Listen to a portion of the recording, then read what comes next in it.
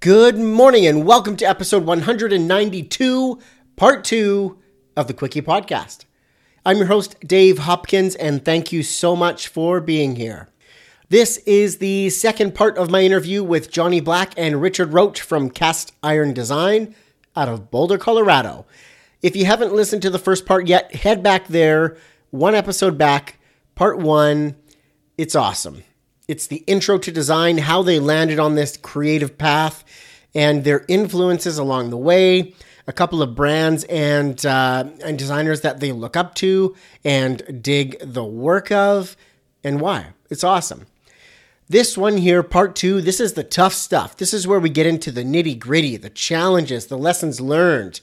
So in this episode, we cover how asking a lot of questions can save a lot of time and a lot of money. And they explain that. We talk about the lessons that they learned, taking it easy when they arrived in Boulder, and they tell us about a client that pulled out of the design project after they had already spent the deposit. Yikes. What do? Find out what they did. We also talk about the film festival job that got stressful for them and why. He also tells us a crazy restaurant story, and I alluded to this a little bit right in the outro of the last episode.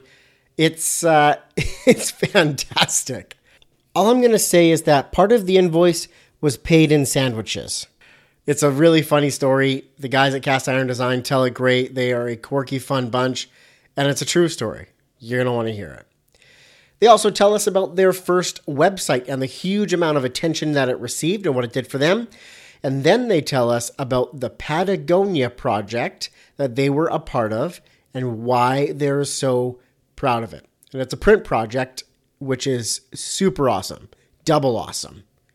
So let's get to this one, ladies and gentlemen. Part 2 of my interview with Jonny Black and Richard Roche from Cast Iron Design. Here we go.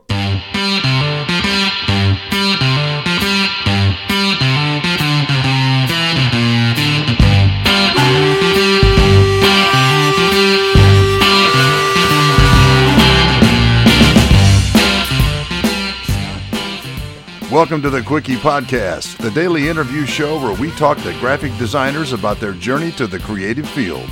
And we do it in 30 minutes or less. So, are you ready for a Quickie?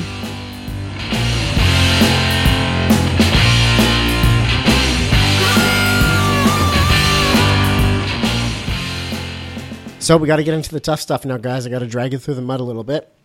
Then we'll end in a happy place. But the next couple of questions I have for you take you down the part of your career where you've likely made some mistakes, learned some lessons, and I want to pull those awful stories out of you for the mutual benefit of all the listeners. Sounds good. What has been the most challenging period of time in your careers so far? Why was it challenging, and how did you get through them? I think the most challenging thing for us is sometimes we're just too good at design, and no, I'm just kidding. I guess probably for most people that started their own thing, especially ones that did it as basically students, it's going to be just dealing with the financial part. Mm-hmm.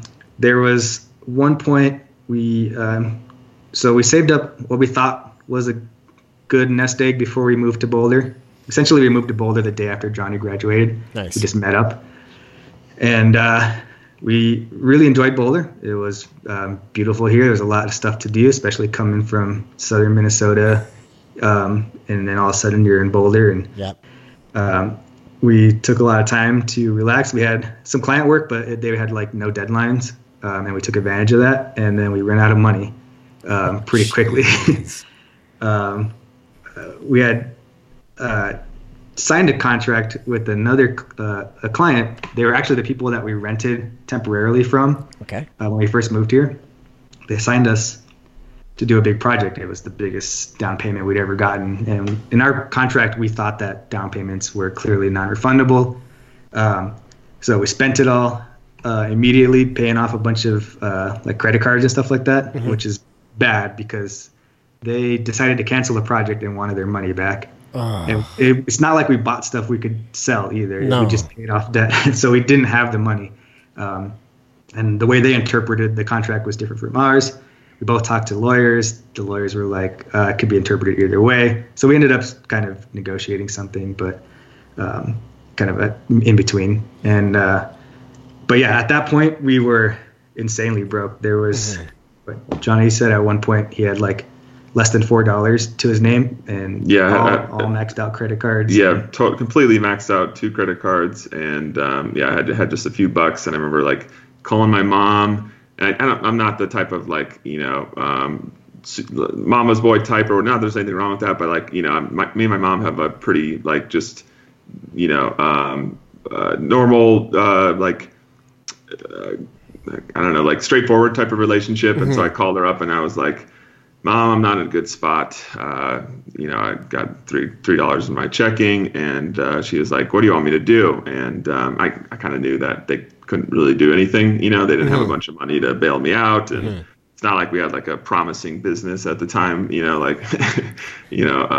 just need a little bit more, runway and we'll get our product off the ground. It wasn't anything like that, So she's like, what do you want me to do? I'm like, nothing. I don't know. just feeling just totally fucking down and send out. Some instant noodles. Yeah, exactly. And but we lived together. So we did grocery shopping together. Like we didn't have a separate business account. I think we did have one, but we used it for groceries and rent and all of that stuff too. And to give you more context, like we had to write, like one of our things that we didn't want to go cheap on was maple syrup. We're both like, it's got to be real maple syrup.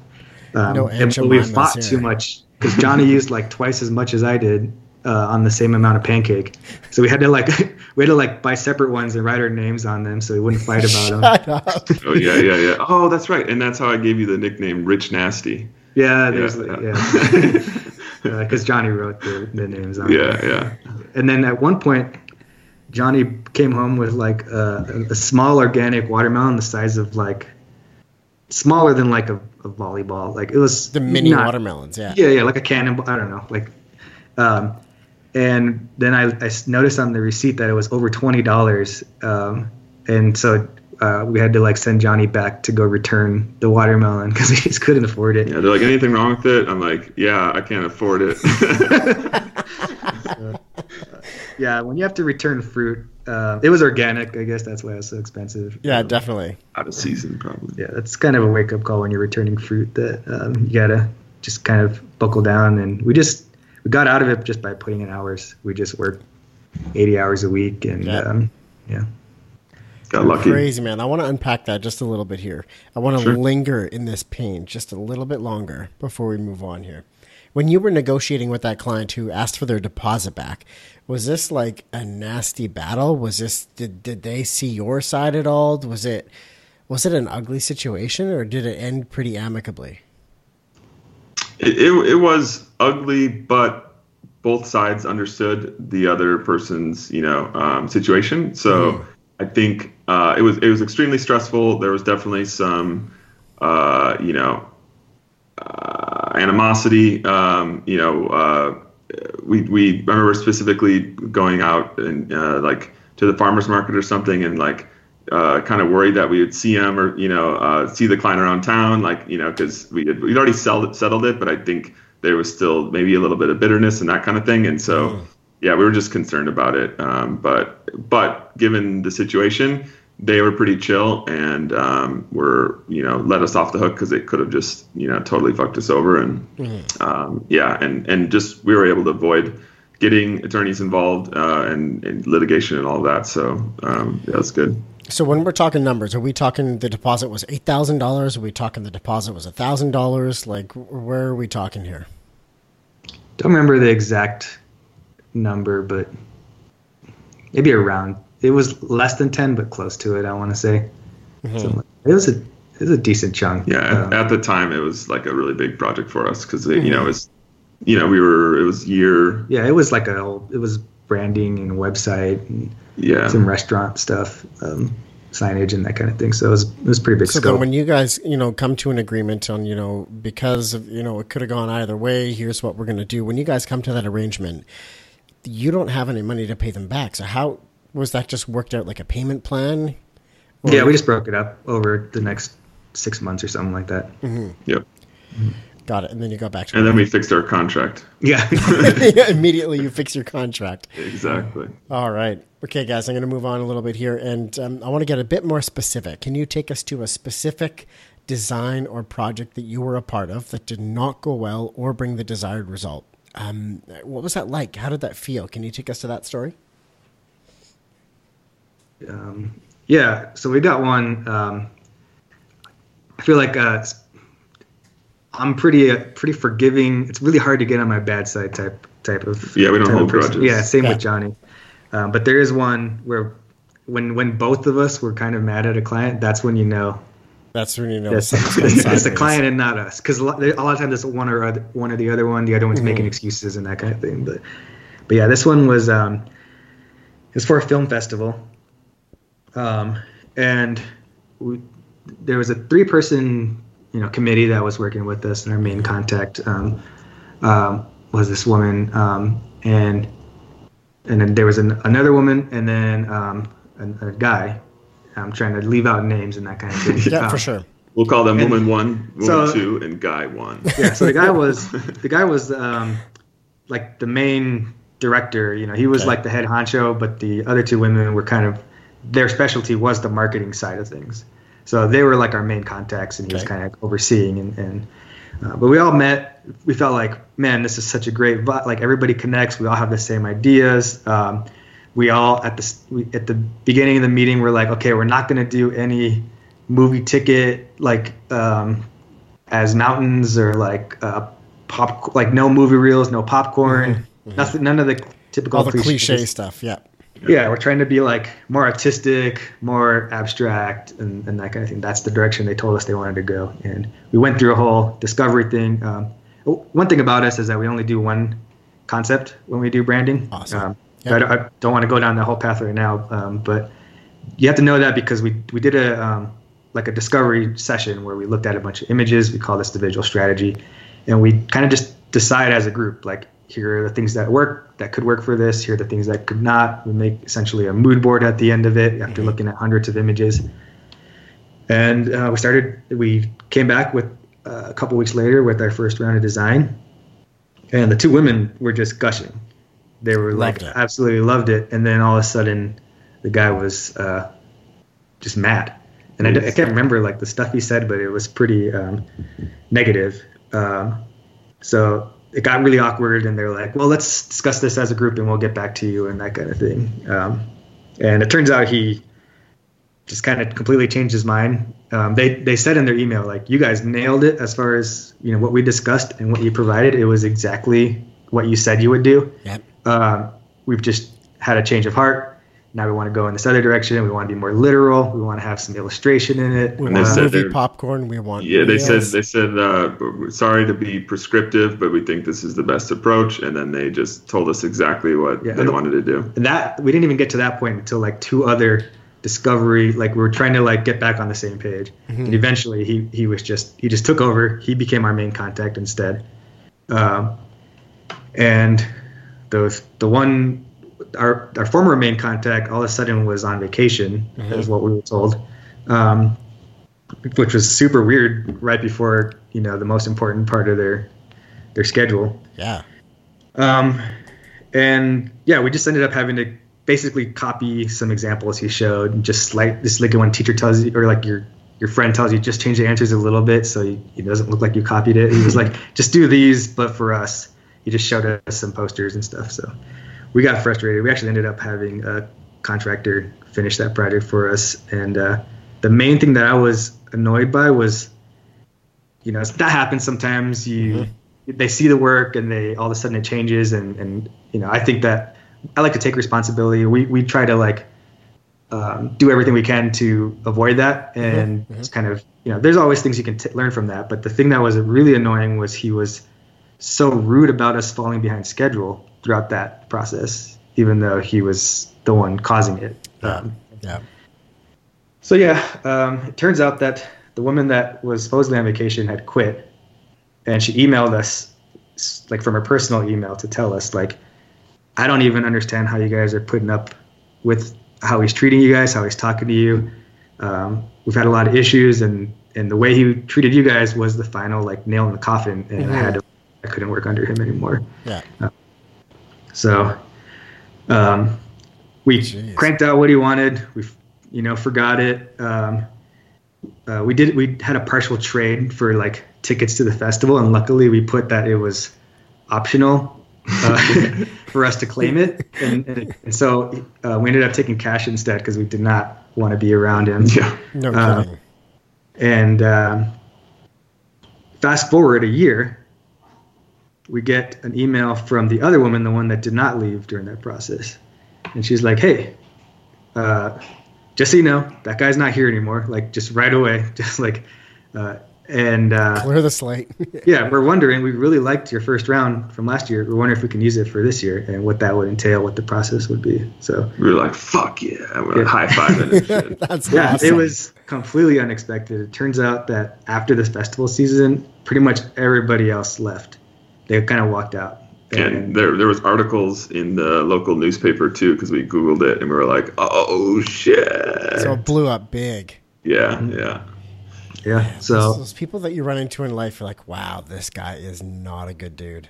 Yeah, but if we would have just burned it and left everyone hanging, then we probably wouldn't have had that contact come back and like ask us. Like, it's because we handled it with patience and we kept it professional. We never got emotional, not outwardly. Like, no, for sure. But that's just kind of our approach, is to always try to keep things professional. And it worked out. They ended up using it. We got to see it actually, in the wild. Yeah, we went back to the festival the next year and, bought tickets and all that. It was great. That's awesome, man. Okay, now you have told some pretty wild stories, from paper wedding rings to now this story with this crazy customer. You had teased before we started recording that you guys had a real gem of a story. And I got to get into it. Give me something weird. Give me some crazy client story. Give me some goods, man. You got it. So, this is probably the weirdest client experience that we've had. We had this client. There was this pizza joint that was right by our house/office, when we were first starting out, right? Okay. 2012, 2013 era. We had just moved to Boulder. And we had noticed the pizza joint closed for a while, and then all of a sudden it was vandalized, and we were like, oh shit, man, that's such a bummer. And somebody tagged the signs with spray paint. They tagged it Che, and we were like, oh man. But a couple days later, walking by again, we realized that it wasn't vandalized, but that the new owner spray painted over the existing pizza joint signs. We were like, oh shit, this is like, he's trying to like say that this is a restaurant. But so we were like completely like, caught off guard and surprised. So we walked in because we saw that the door was open. And they had a thing of free sandwiches. Oh yeah, like just spray painted on the door. Yeah, spray painted on the right on the window or something. Yeah, it was crazy. And so we walked in and talked to the new owner, and we found out that it's the previous owner's brother. Who decided to leave the pizza game and do something else, and so his brother stepped in and took over the rest of the lease and decided to do a sandwich shop. And this guy we asked him if he had any restaurant experience. He had none whatsoever. He had actually never worked in a restaurant. So me as a Taco Bell, former employee, I was much more qualified than he was to you to felt run it, obligated. Right? Yeah. So we said, we're like, hey man, we're graphic designers. We live like a block away. We can help you out if you ever need some help. And he goes, you guys are graphic designers? Come right in. And he brought us in. He's like, come right into my office. And he like brought us into the office. And this guy like talked really fast and stuff, hard to hear and understand. Yeah. And he said, so he brought us in the office, but the office was actually like a closet. Nice. And it was about 8 square feet or so. And did he shut the bifold doors behind you? No, thankfully. I don't think actually. No, we couldn't go in. Yeah, so Richard was like standing outside. I was standing in the entryway. Like we couldn't even fit in there. Yeah. And so he started writing out his plan for the logo on the wall, like with a marker, but not like on a whiteboard, just like on the wall. On the wall. And, yeah, so we were like, what the fuck? Like, this guy's out of his, mind. He's totally just wacky dude, very eccentric. And so we had a conversation. We're like, okay, well, maybe we could do that. But why don't we just talk about it and come to our office, just a block away, 2:00 tomorrow. And he's like, sure, sounds great. And so next day comes and goes, and or next day goes by. He's not there at 2:00. He's not there at 3:00. Not at 4, and eventually we just think he's not coming. But at 5:00, he shows up at our door. We open the door. He completely reeks of weed, and he's got super red eyes. He's totally ripped. I mean, this is Colorado, so it's not that, It's not that uncommon. Yeah, I mean, but it's pretty uncommon for a business. It is, yeah, in for the a business owner. exchange, Yeah, it's a little bit and off. so super. So he made it even harder to understand what he did, because he would like interrupt himself all the time. So we skip past that part of it. We got the contract signed and started working on the brand identity. So for the contract thing, because of just the weirdness of the situation, I had to like lay some ground rules. I was like, okay, we can do this as long as we approached it as if we would never get the second half of the payment. And we're like, if we could do it in this amount of hours, then I feel comfortable doing this. And then we also added like a partial trade-in, like $2,000 worth of like sandwiches, something like that. But lunch like for a year. The math was worked out that we budgeted the amount of time so that even if his business failed and he didn't pay the rest, that we would still come out like even or something. I mean, this is extremely high risk project, right? So yeah. Is he signing the contract baked out of his mind? Absolutely, yeah. Perfect. Yeah. But his check cleared. And we were like, okay. Yeah. We were like, there's no way this is clearing. And then boom, it showed up. So we get working on the brand, and the name of the sandwich shop was Che. It wasn't a tag, as we had suspected early on. And Che means like friend or bro or pal or whatever in Spanish. And so this is inspired by his trip to South Africa. He had done a year before that. Had nothing to do with the revolutionary. Yeah. So we came up with this approach, single concept, and totally super high risk because we busted out the idea of creating a llama as a mascot. Because it related to the South America inspiration and that kind of thing. It's technically a guanaco, but we just decided to run with the llama.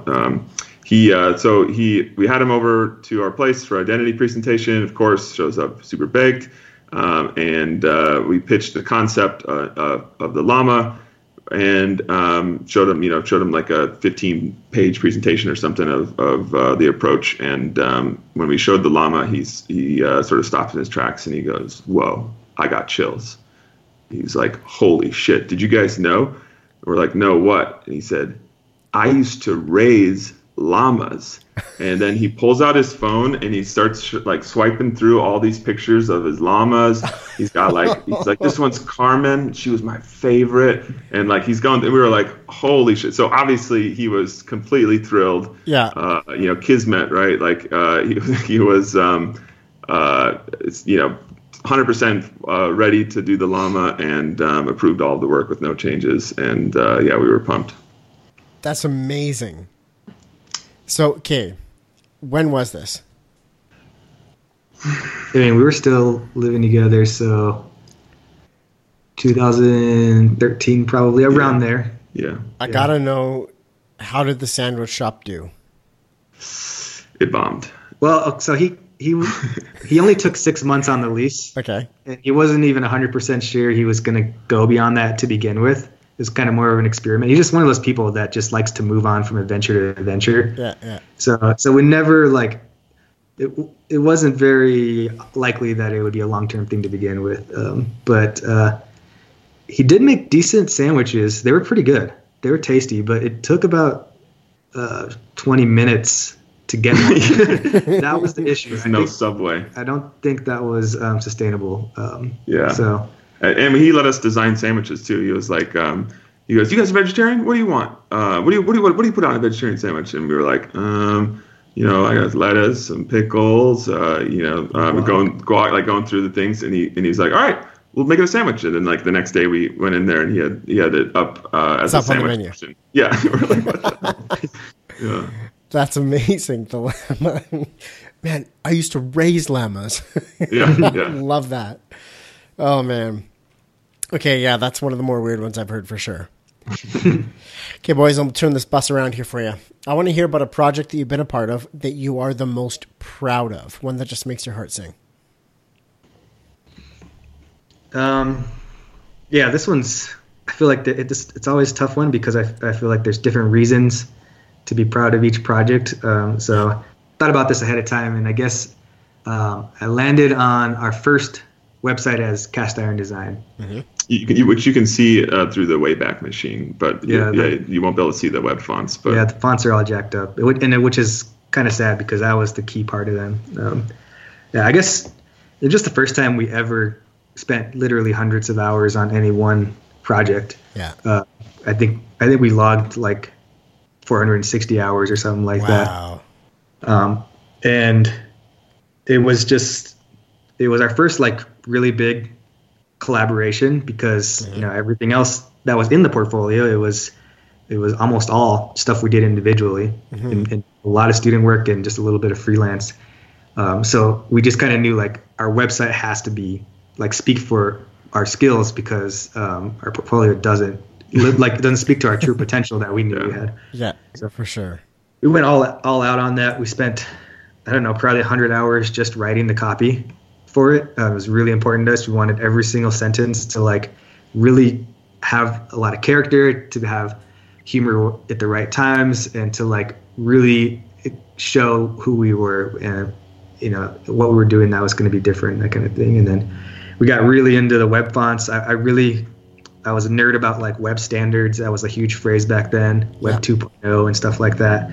So we wanted to make like a really like intricate like design with like, script text that's tilted and has like a shadow underneath it and stuff like that. Just all the really heavy vintage thing. We had like 7 different fonts and that kind of thing. But we wanted to do it all with web fonts so that it was still accessible, it was still SEO friendly and that kind of thing, which nobody did. Everybody would just like, if they wanted their site to look like that, they would make images. So it ended up being huge for us. Like it got posted on like literally over 100 blogs, like 30 sites with cool texture on their footer and like very specific things. And our SEO was like really high, and that was like basically where we found all our work the first few years at least, was from just people Googling like Finch's design or like cool typography and stuff like that, and they would find our website.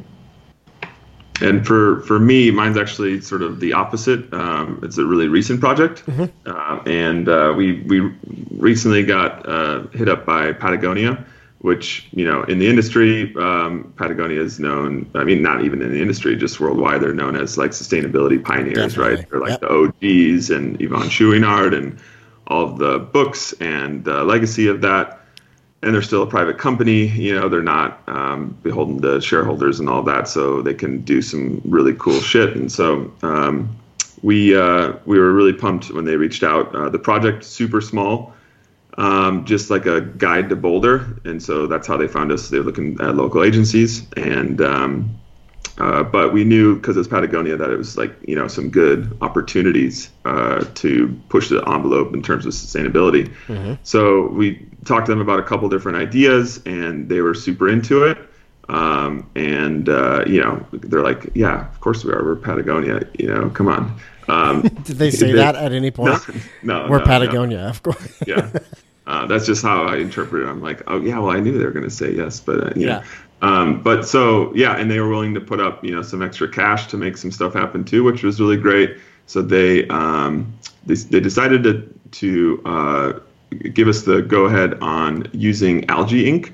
We were just kind of, it's one of those stories where we do a lot of like, really simple sustainability projects that deal with like, efficiency or using like a material like 100% post-consumer recycled paper that uses less water and energy and has fewer carbon emissions and that sort of thing. But it's not typical that we get to use like a new sort of experimental material, right? We just haven't had those opportunities. And so when that came along And the client was obviously the right fit. The timeline, we had enough time to make it happen. And then we, through our research and our just engagement with the community of the people doing stuff in sustainability, we knew about this company in Colorado called Living Ink, and they developed this algae ink. And we reached out to them, and they were like, "Yeah, actually, we were looking for a partner to do a commercial test run." Because they had done water-based inks before, but they had never done offset inks. And offset is the real, like the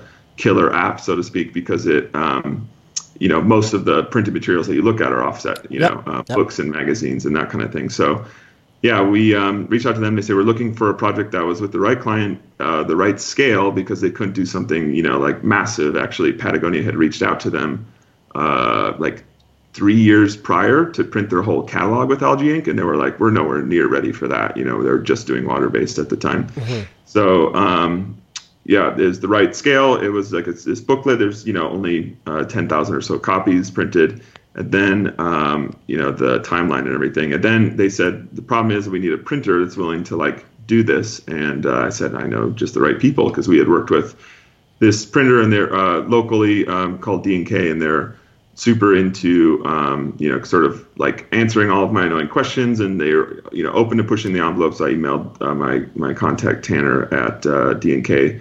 I'm like, you interested in working with Patagonia and printing algae ink? And he wrote back, hell yeah. And so boom, we had all the pieces lined up, and the whole time I just felt, okay, this is not going to work out. It's not going to be a big deal. I can't get my hopes up, and so I'm just was thinking that it wasn't going to happen. And we did a successful test run, and they printed it on a really small press, and that worked out, perfect.